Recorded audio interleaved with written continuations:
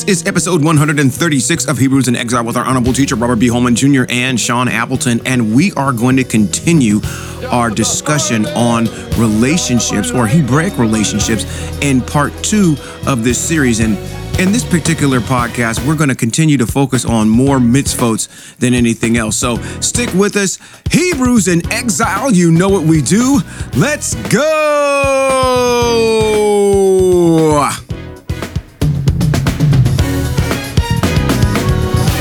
Of the harvest, you're of my life, you're of creation, you make everything right. Can't be more. This is Rabbi Robert B. Holman Jr. and Sean Appleton. And this is Hebrews in Exile.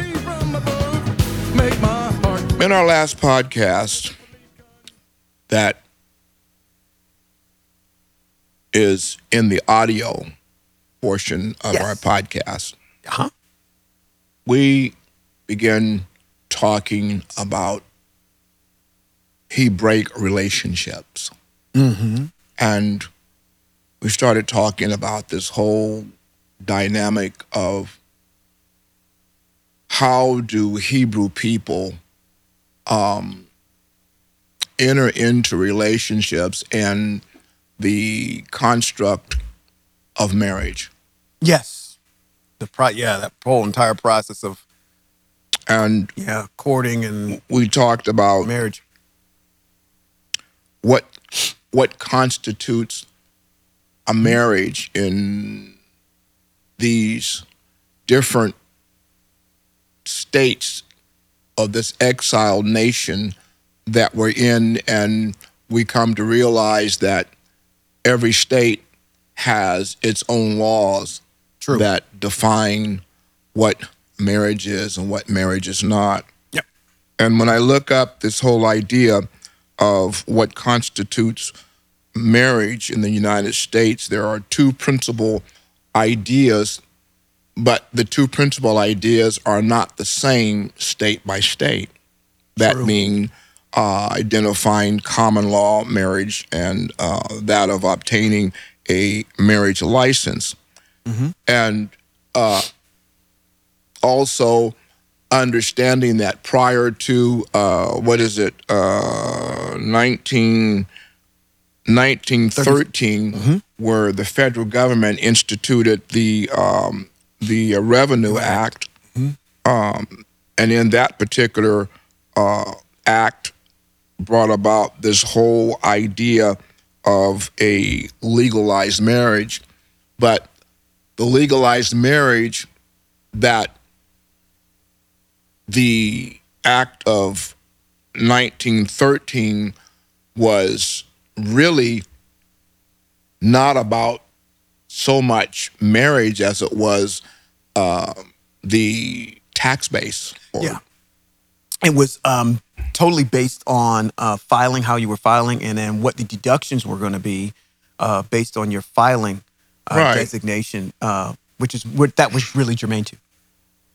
Because if you read the federal government's Revenue Act of 1913, it really doesn't say anything at all about the construct of marriage. True. It talks about tax law. True. Very true. I concur. I didn't read anything in there that defined anything about marriage other than taxes. So if we go back before that, we have this idea that marriage license is something that, when we look at it Hebraically, we ask ourselves a question whether or not Hebrews should engage in legalized marriage. Well, we're going to. And we looked at that, and if you live in California, from what you have told me about California law, California does not honor common law. A common law marriage. So you have to have a legal document in California for what purpose? Yeah. Some people would say, if you decide not to in the state of California to get married legally, that you can go ahead and legally add individuals to policies, health insurance, life policies. You can enter into different things legally, but with the advent of actually acquiring that document, you don't necessarily need it per se. And again, I mean, I live here in California. There was only maybe one time that I may have had to prove, have that license in order to, and I'm trying to remember what it was for. If my wife was here, she would be able to tell us. But it really rarely comes up that you need to show it, prove it, or do anything else with it. Other than the only time that comes up is my marriage comes up is when I actually file my taxes, which I'm getting ready to do here in the next 30 days. But when you go to states like Texas, where common law is in effect, you need to be very cognizant of that. You just can't simply just willy-nilly and say, okay, well, I'm not doing it. I'm going to go act like I'm still in California, because Texas will honor the fact that, number one, if you're saying, again, that 3 criteria, if you're saying that you are betrothed or married to somebody, you got to have 3 forms of it. That's one of them. Number 2, the fact of the matter is that whether or not you're, again, you're parading around saying it. 2, you've lived together, you have residence together for X amount of years. I don't know how many years that is. I think it's 7. 7 or 7 to 10 years or whatever. I've always that heard is. 7. Yeah. And matter of fact, I think those are the main criteria that you need to have in order that Texas honors. And they said that you're married. Now, in our last podcast, you talked about understanding the dynamics of what a marriage is, what the construct or the legalities of understanding what going into a marriage was. Yeah. Would you want to reiterate that? Yeah. Oftentimes, I might be asked, I'm planning on getting married, or I'm trying to be betrothed to someone here, and my answer is a standard answer from, reading text and whatnot. And I'm saying, listen, if you want to engage in a legalized marriage anywhere in a westernized country, you need to sit down with your betrothed and you need to go over the legal ramifications of what that is. It's fine and good that you're both in love with each other. Granted, that's great. That's fine. But when you present that to the state and saying, okay, I want the state to have dominion over this marriage, to say that in the event that something happens where we can't, this is a contract that we're going to enter in between these 2 parties, and this will allow us certain benefits in doing such. And my thing is going in front of legal or some type of litigious group, understanding what the Constitution of marriage is in the United States, and primarily what the Constitution, or at least what the instantiation of marriage is in that particular state. Get an understanding legally, because when you go to the state, they don't care if you're in love. Matter of fact, they don't care why you're getting a divorce.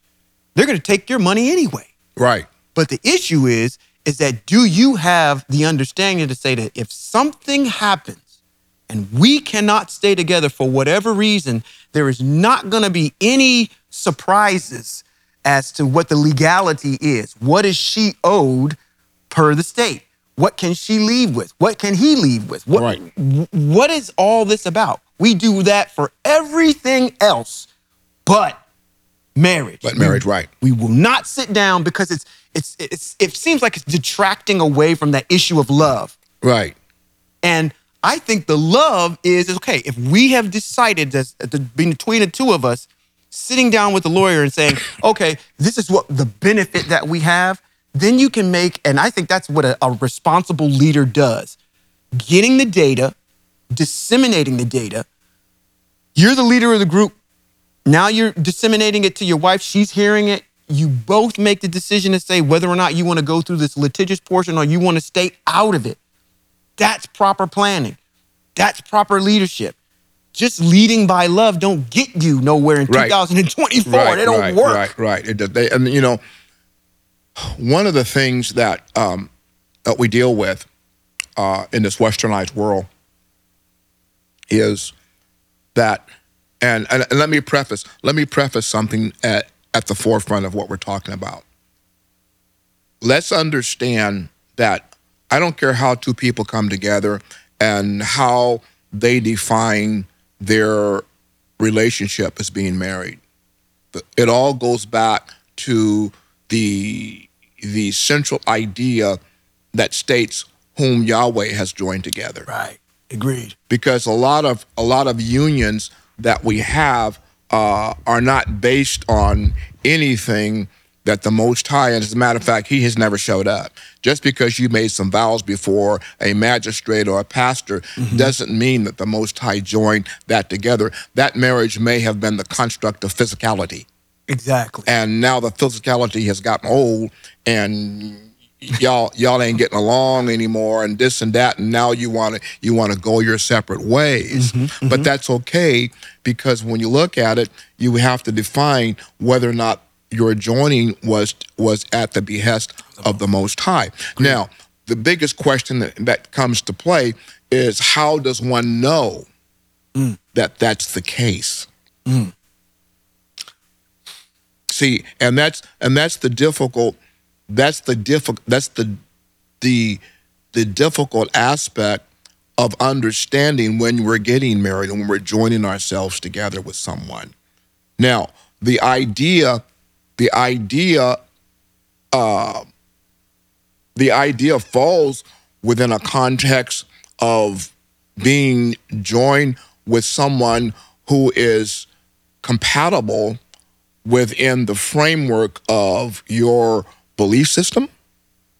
One, has the same goals and ideas that you have. Sure.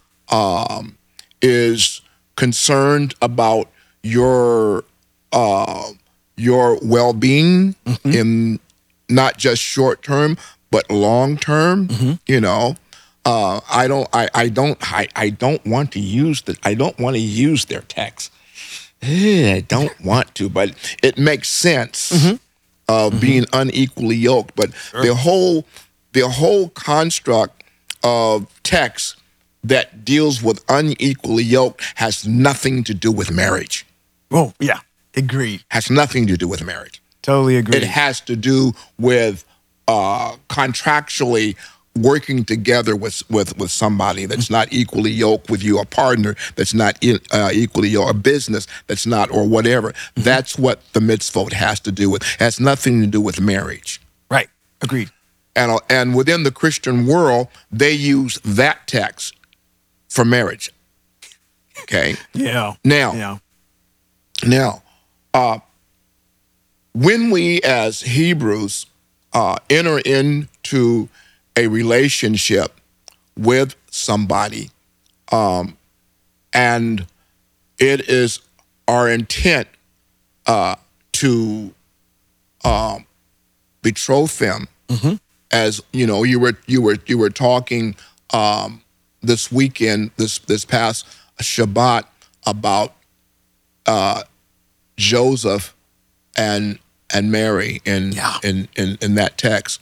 And it says Joseph was betrothed to her. That's correct. But being betrothed to her, he had never had intercourse with her. That's correct. But he was betrothed to her, and the betrothal in the eyes of Hebrew constitutes a marriage, even though the intercourse hasn't taken place. Hasn't even taken place. And that's the beauty part about it, is that the mitzvos will kick in once that betrothal, that invitation has been made. You're already on the road. Yeah, I mean, you're under the auspices of their mitzvot.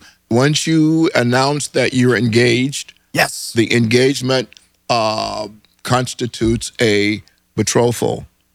That's right. And with that being the case, you can no longer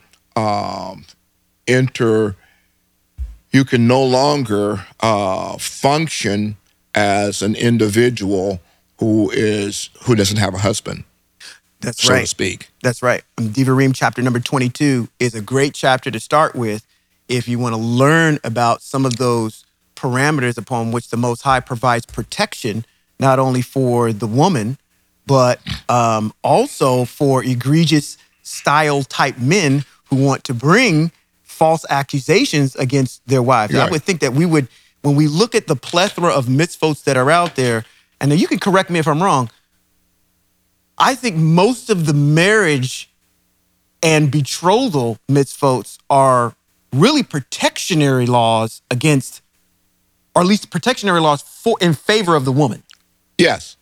And it says, "Hey, guy, this is what you need to provide. Right. This, you can't violate a woman in this regard. Right. And this is what's egregious about this, is that there's this idea that, okay, the mitzvots are so oppressive to women because it doesn't line up with 2024, 2023, or 20th century ideology that of westernized culture, that women have fought so diligently to come on equal egalitarian footing with men.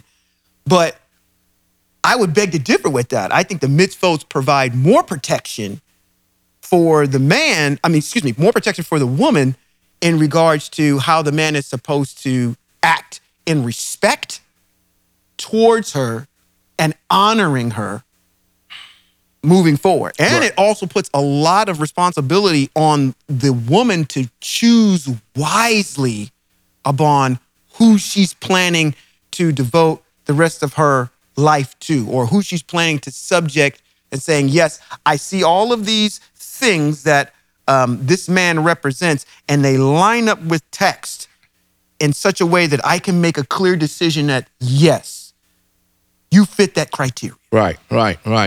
So, as we look at this particular subject matter, and one of the reasons why I think it's important for us to discuss it is because moving forward, one of the ideas of particularly young people that are coming this way, their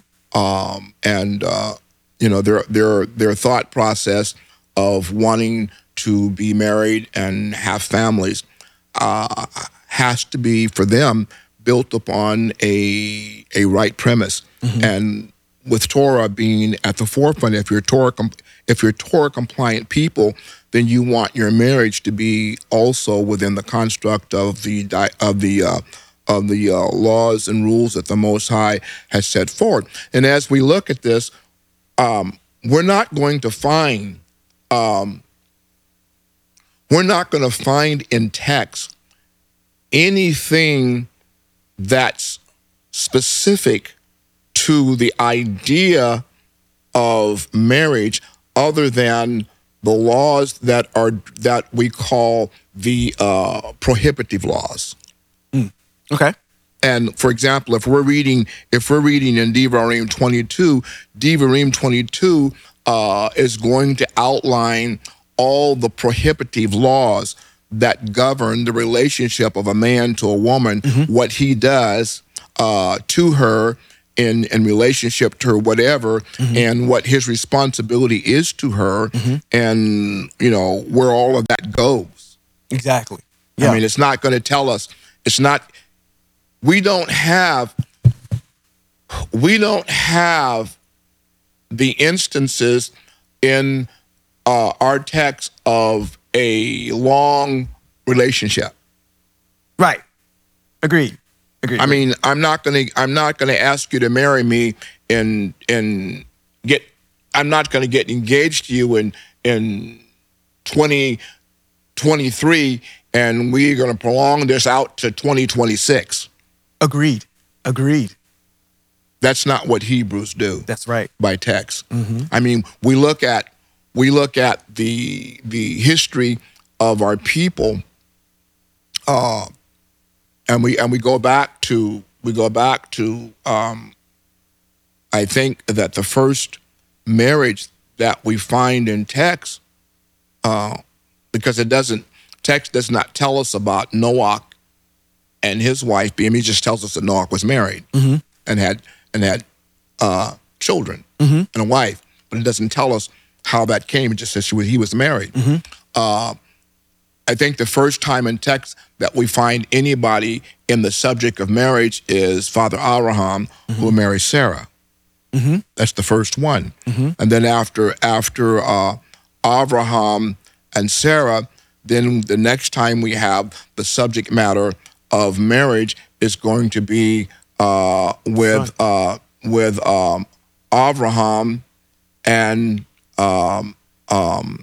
Hagar. Yep. But Hagar text talks about Hagar being a handmaiden.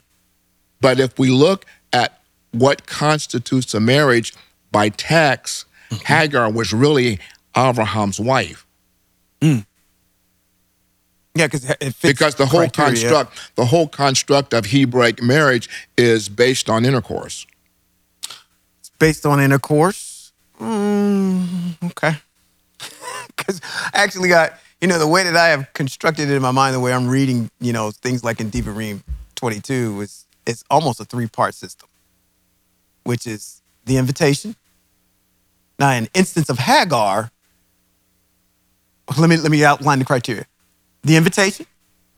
I'm asking you to be betrothed. Yeah. There's an acceptance of it. That means that prior to that, you would have had to done your evaluation of the woman, and the woman has done the evaluation of the man. Doesn't mean that she's going to accept it. That just means that, okay, if she does accept it, at least I would think that she's done her due diligence. 2, the families are involved, because there are mitzvots that do talk about that if in the event that we do have to, I do let her go, give her a get. She has nowhere to go. She goes back to her father. To her father. Right. So the family has to be involved, Right. not only in that regard, but there's also some mitzvot that are instantiated that said the brother has a little bit of a say-so in this too. Even in my particular instance, when my brother and his wife, they don't have children. If my brother dies, then Hebraically, his wife comes to me. Right. So the family has to be involved. And trust me, if I'm like, dude, your wife. So the family's going to be involved. That's the second component. And then the third component is the consummation of it. So in the event of Hagar, if she didn't have, right. by way of the family, she Right. didn't have that. Right. And she's under the auspices of, they did consummate. She was Sarah's handmaiden. She was Sarah's handmaiden, so Sarah would have been actually probably presiding over her Right. at that particular time. And I'm pretty sure that the invitation was made because when he said, hey, listen, I'm giving you Well, and here's it now. Hagar. Now, and remember something. As we talk about Hagar, when Abraham sent her and Ishmael away, she went back to her father. She went back to her father. Yeah. He didn't send her back to her father. She went back to her father. Right. So by way of the mitzvah, can we emphatically say that eloping is a forbidden thing? That you can't run off and just get married and not have these other things involved? No. I mean, the ideal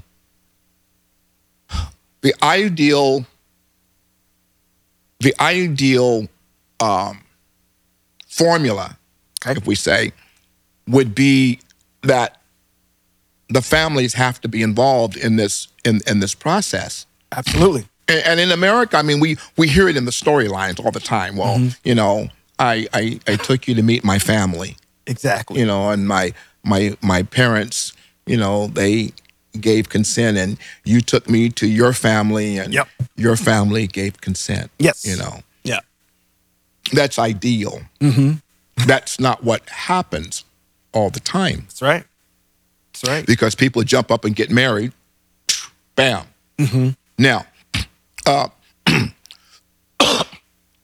as we look at this and continue to talk about what we're talking about, we look further down the line, and we find that there is in the Hebrew culture, there is this parental involvement.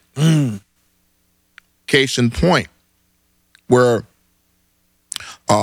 Abraham told Elazar, I need you to go to Laman's Yep. and find a wife for my son. So while that's the case, Eleazar does that, and he finds Rebecca, and he brings Rebecca back to Isaac. Isaac sees her, and then the text does not talk about any courtship at all. There's no courting going on. That's right. That's right. He sees her, and the text says he takes her into his mother's tent, and she becomes his wife. Well, now, what does that mean?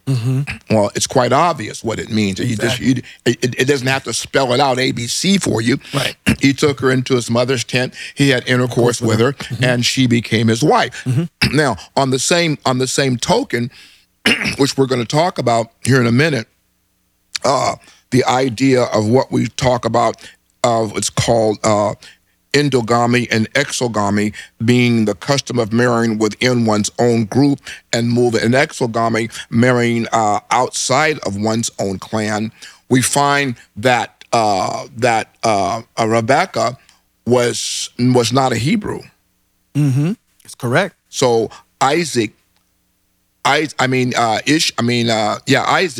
married outside of the family group. He didn't marry a Hebrew. That's right. But now the interesting thing, what I want to bring up in this is that when he married Rebecca, Rebecca became a Hebrew. True. See, and she walks in the Hebraic way of life, and Isaac is not having to browbeat her to do this. No, She not at all. accepts it willingly. Here's another case in point, and how, I don't know, I got to watch my words on how to say this. Another case in point is Moshe and his wife, Right, Zipporah. She's a Cushite woman. She's an Ethiopian. She's not a Hebrew. But again, that woman steps into that role of being Hebraic. She doesn't have to be browbeat. She didn't have to be drugged by her ear. She is provided to Moshe by her father. Right. And you would think at the end of the day, I mean, this is a woman that's not Hebraic, but she's supporting one of the most influential men in history. In Torah history. Right. And not only is she supporting him, but when we look at Zipporah actually understands Torah. Sure. Once again, I mean, if you're going to be in a relationship with a woman, and if you're going to marry into with this, it is. I don't want to say it's emphatic, but it's good if the wife understands the dynamics of Torah. Because if she understands the dynamics of Torah, she can also protect her family from the waywardness of violating Torah. Such was the case with Moshe and his sons. Zipporah stepped in because she knew Torah. She saved his life. Yeah.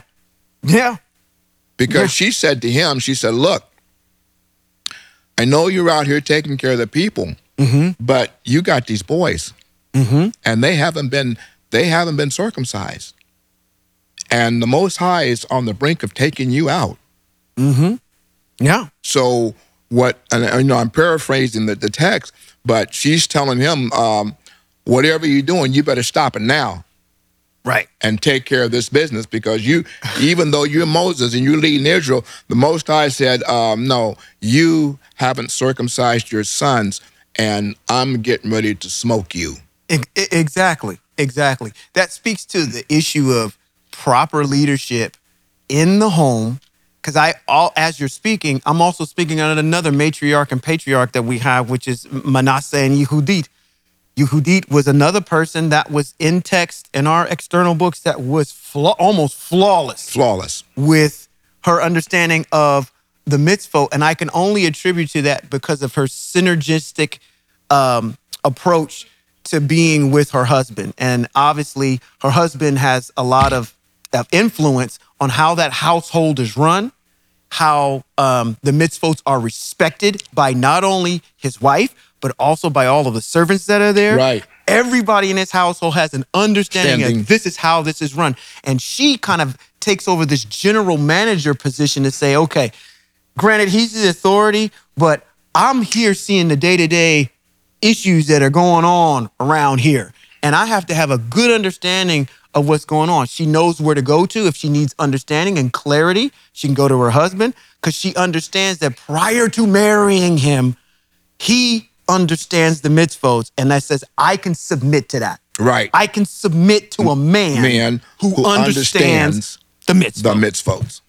Because if a man, if the husband understands the mitzvot and he walks in them correctly, then his job is to ensure that the family structure, because the woman is the one that's there with the children, she has to pass that information down to her children, because the Most High has said through Moshe that you are to teach your children.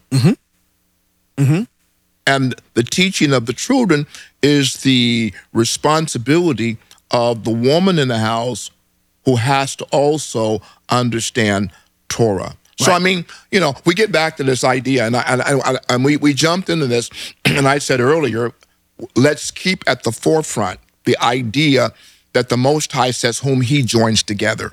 Right.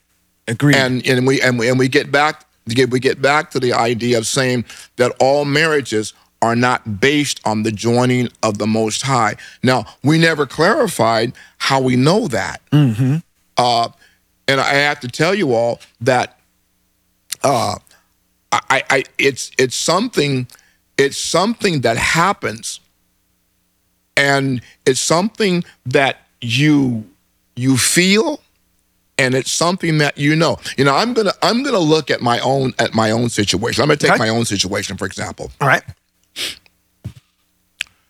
I got married at a very young age. I was 19 when I got married, and I got married because I had caused my girlfriend, who I had asked to marry me, but she got pregnant. So now we've got this issue that's in play here, where I have a girl who is pregnant, and in my mind, I'm thinking, not knowing anything at 19, I have no idea what Torah teaches. I ain't got a clue. Well, hold on. It was an easy out for you at that particular time. How come you just didn't use the text and tell her she got pregnant by the Holy Spirit?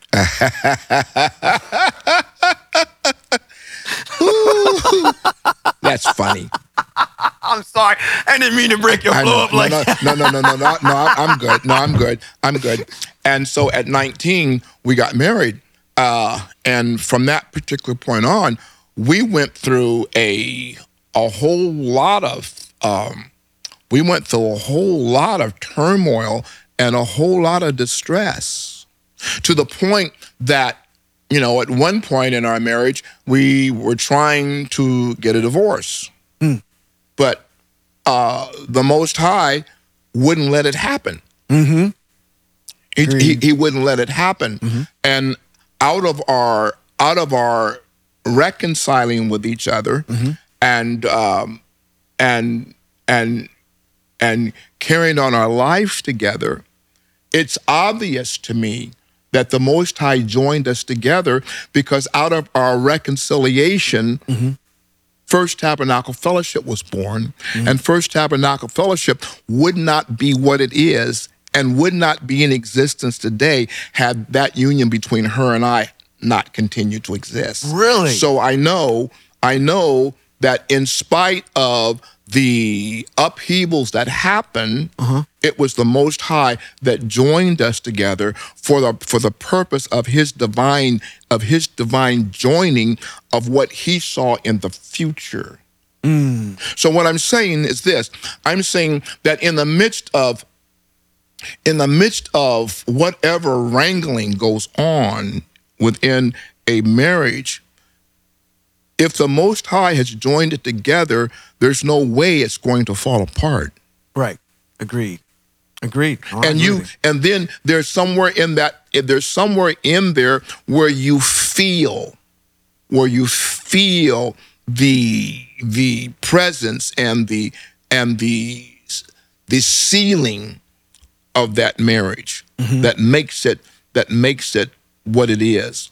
You know, so that's the idea I want to share with you. So you look at a lot of us. We look at our marriages and we say, well, did I do this on the basis of a physical thing, or did I do this on the basis of the fact that love is the predominant thing that we have between each other? But it has to go beyond the idea of love to the point where we are in love with each other. Yeah. Because if we're in love with each other, now we're in this place where we're in the same lane that the Most High is with Israel. Because the Most High doesn't just love Israel. The Most High is in love with Israel. Absolutely. How do I know that? Because the Most High loves Israel to a fault. Yeah. To a fault. Yes. To a fault. To a fault that even he says in the prophet Isaiah, listen, I will give nations for you. That's how much I care about you. I will destroy nations just for you, Israel. See, that's how he feels about his wife. So when we as a man or we as women are in this stage of formulating relations with somebody that we want to get married to, it's not just enough that I love you, because once again, we can get into the idea, you can love a cat, you can love a dog, you can love anything you want to love. But the question is, are you in love? Because if you're in love, then that's what's going to solidify the multitude of things that are going to come against that marriage to try to tear it down. Here's another aspect that makes marriages very serious for me. Is not only having the ability to be in love with someone, but when we invoke the Most High, because you said a buzzword that was in there that says that when we say vows to each other, right now what I'm doing between the two of us is saying, between me and my wife or my betrothed, when we go ahead and take these vows, now we understand the importance of what the mitzvots of vows mean. We're locking ourselves to each other in that particular regard, because there's a mitzvot that says when you break a vow, what happens? You can't. You can't. You cannot break a vow if you are Hebrew. So if I'm vowing to you to say, I'm going to be your husband from now until the end of time, until death do us part, that's a vow you cannot break. Because in Hebrew, you're not allowed to get out of a vow. Right. That's why, and I'm going to give you a prime example. When Moshe went up on that hill and he said, you know what? And the Most High talked to him. He says, I'm getting rid of these folk. I can't stand them. They need to go. And Moshe, it wasn't that Moshe was reminding the Most High. The Most High was bringing out of Moshe, and for us, this issue of saying, hey, listen, vows are important. You cannot break your vow. You said that you were going to deliver these people to the land. So think about this for a second. The Most High is bound to his word, which is the mitzvah. So therefore, when we go ahead and we make a vow between two people, you're bound to that. Now you're bringing the mitzvah, you're bringing the Most High into this relationship. Well, but here's the thing. I got you. I got you from a Hebraic perspective. Yes, sir. Now, we have to think about this in this Western culture. Yeah, absolutely. In this Western culture, we go before a magistrate and we go before a pastor or minister, and we make vows. Do you vow to do this? Do you vow to do this? Do you vow to? But then in the course of life, that all goes out the window. Right. Right. You know, and it goes out the window because, number one, you haven't considered what the parameters and the definition of a vow is. And you think that because I'm making a vow between us, it's not important. But the problem being is that when we bring in our Hebraicness, correct, when we bring the Most High El into the equation, now it's different for us. That's correct. Yeah. It's different for us. Yeah. Because now you're going to have to say, well, that's why I honestly believe that literally the institution of marriage from a Hebraic standpoint is something that is serious, that is, you cannot even evaluate it in the same vein as we do in westernized culture, because there's too much at stake. You're making these decisions and you're instantiating things, lifelong contracts and vows with another person. And you can't simply willy-nilly just say it's in, unreconcilable differences. The Right. Most High doesn't recognize that. He doesn't recognize that. To No. say, oh, we just don't get to get along anymore. But let me say this. But now. Well, I shouldn't say that. Yeah, I gotta amend that. Let's please. if we go Thank you. back to text. Yeah. If we go back to Devarim, and the man says, well, I just don't like her anymore. In 24. If we go to 24. Yeah, because I was going to get ready to go there. Let's go to 24 for a minute. Yeah, because he does have the ability to say that. But let's go to Devarim 24.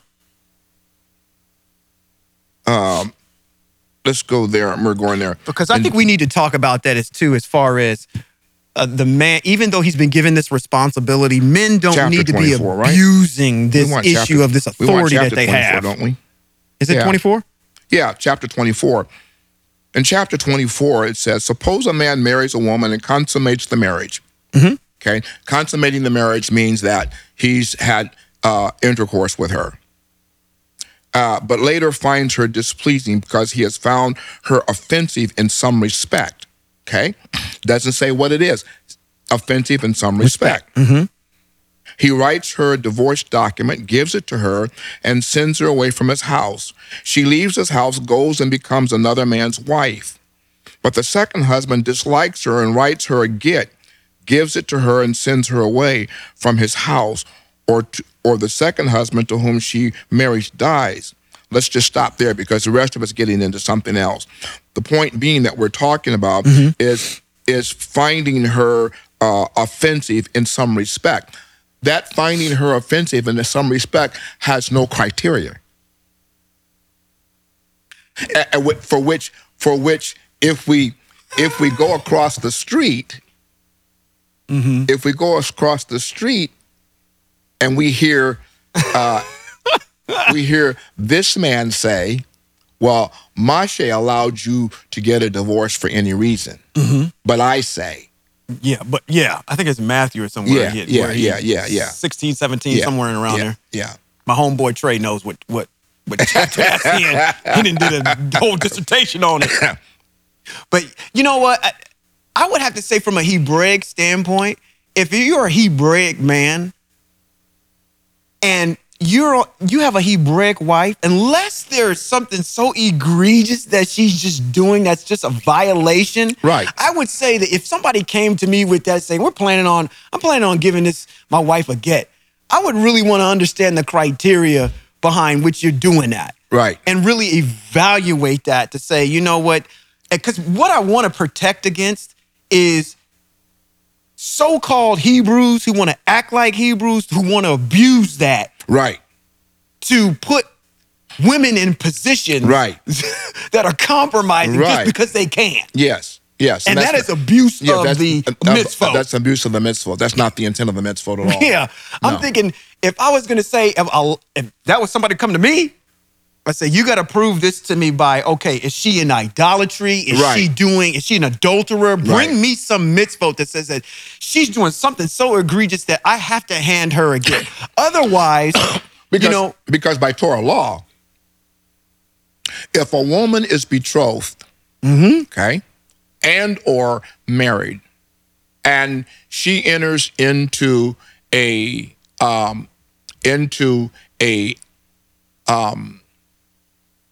act of intercourse with an individual to whom she's not betrothed or married to, okay, then text says that the man and the woman are to be put to death. Yes. So in our westernized culture, it would be that would be the criteria for the get. Okay, that would be the criteria.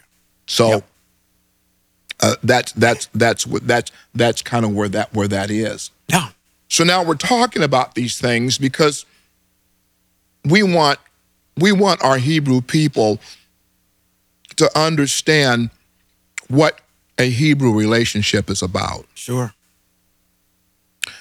And one, it's about understanding the Father's way of life. Why does everything keep coming back to that? Because it seems so lifestyle. I mean, go ahead, please. No, it comes back to that because we're not talking about a religion. Agreed. We're talking about a lifestyle. The Most High has given us rules and instructions that define the lifestyle of a Hebrew. The nations can do whatever they want to do. But if you're going to claim that you're Hebrew, then you're kind of bound by the law. Let's put it this way: if you're going to claim that you're an American, then you're bound by the Constitution that America governs itself by. That's right. Period. That's right. Period. You can't invoke the laws of any other nation into America. And that, for example, a person moving here from a foreign country can't bring his laws into our country and invoke them as laws to do what he wants to do. He can't do that. Yeah, you can't say, well, back in my country, we used to do this. Well, you're not in Kansas anymore. Country. Yeah.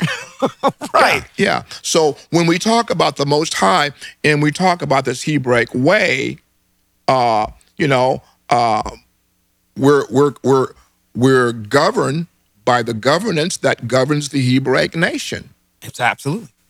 And that's the beautiful part about it, because the Most High puts those parameters in there on how you're supposed to do that. With the United States, there's only laws that govern what that contract, instantiating the contract and breaking the contract. There is nothing in there that says this is defined as what you're supposed to be doing as.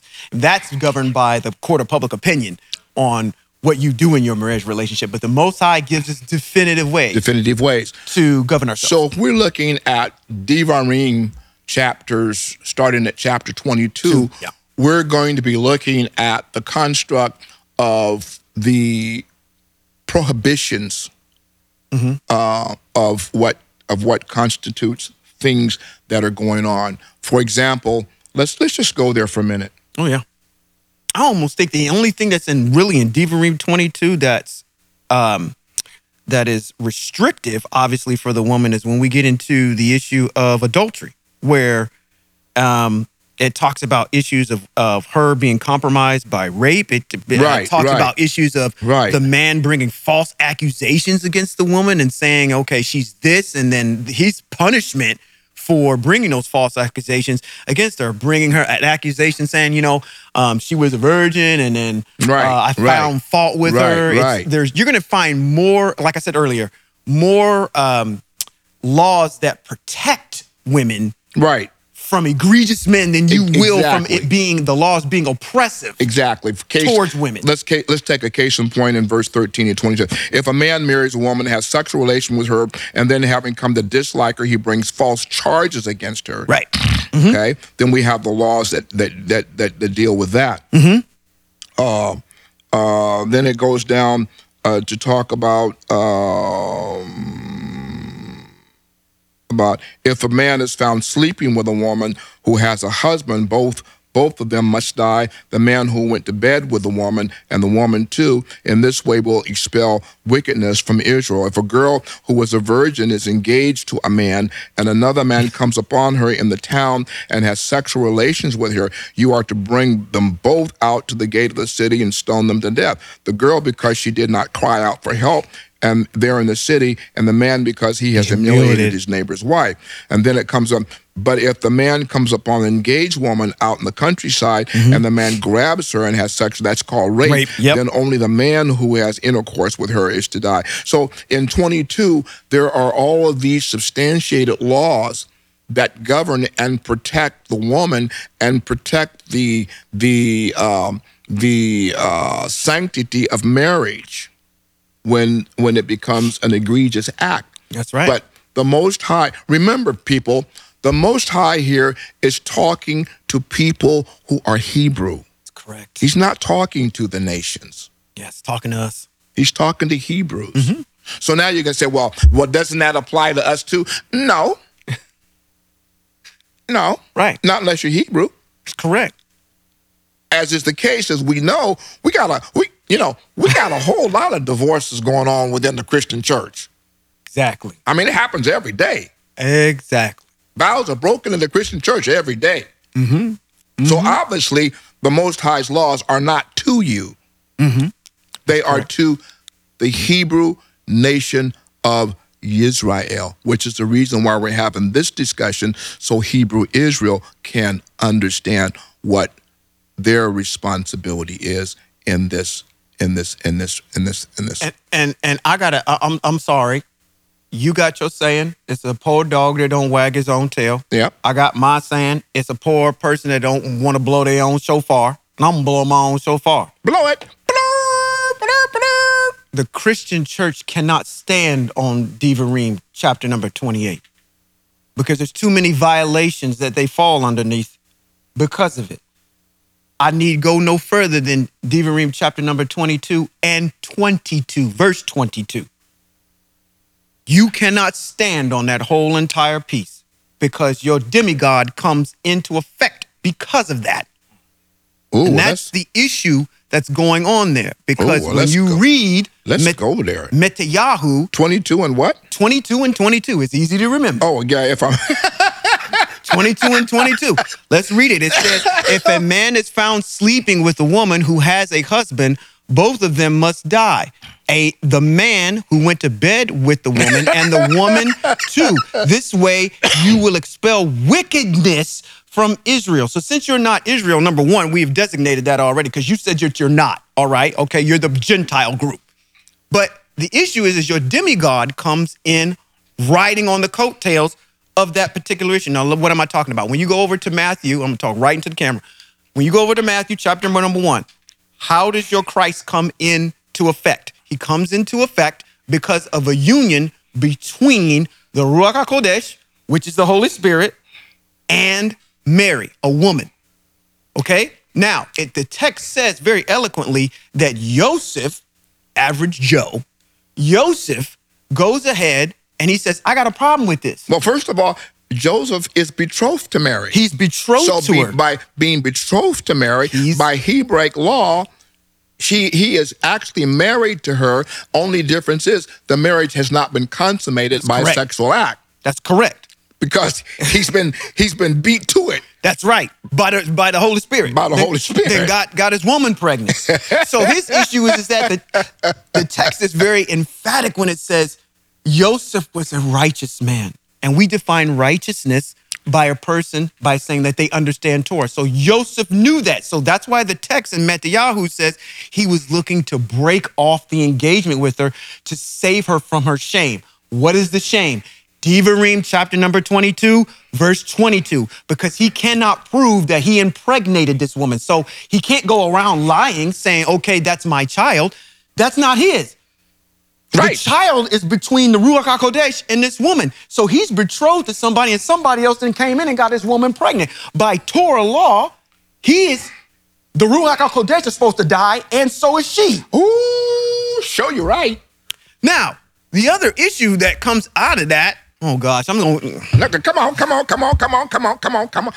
I got to say this because I didn't. Because I didn't say it in my dissertation on Shabbat. Come on. Is that when we get into this a little bit more, we find out that, and this is an offshoot. I'm doing a little rabbit trail, but we find out that Mary is not, again, from the tribe of Yehuda, because in Luke it says that her close relative is Elisheva, who is a Levite. So if she's a Levite, she gets impregnated by the Holy Spirit. Now, by way of Hebrews chapter number 7, you are correct if you are claiming that Yeshua is your Kohen Gadol, because he's a Levite and he comes from the tribe of Aharon. But what he can't be is your king, because David's line, which is Joseph, is never ending. Never ending. So he can't be your king and he can't be your high priest at the same time. But that is a lack of understanding of what's happening. And we find that right in Metayahu in the front about a relationship that shouldn't be. The Most High is never going to instantiate anything through the violation of his word. Of his word. Never. So what we really get back down to is when we have relationships. This is why I stopped you and I said, it is amazing to me that everything that we do is instantiated on the mitzvot. It has to be. It has to be.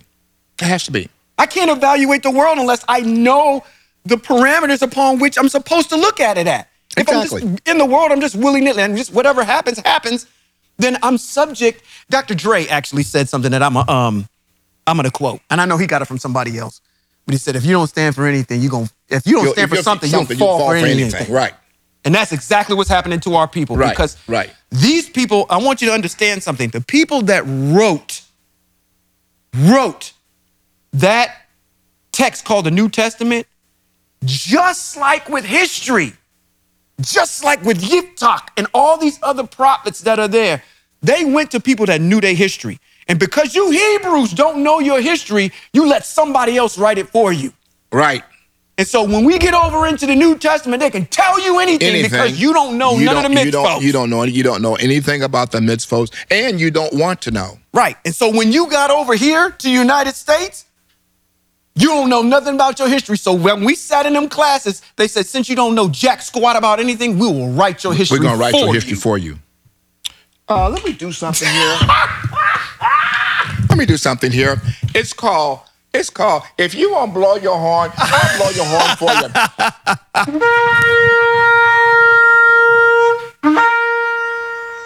That's called blowing your own shofar. Horn. Yeah, that's called blowing my own horn. And that's the thing that we have, and that's, if anything else, is what's the most beautiful part of this conversation is that I can't move. And that's, if I had to give one piece of advice for couples, I would say you need to get your head in these mitzvot. Both of you. You need to understand. But here's the problem. The one thing that I'm having a problem with, even with our people, and the reason I'm having a problem because I see it. Mm-hmm. I recognize it. Okay. Even our people don't read. Sure. I agree with you on that one. Our people listen to you and I, and then they quote what we have said, just like the Christian church.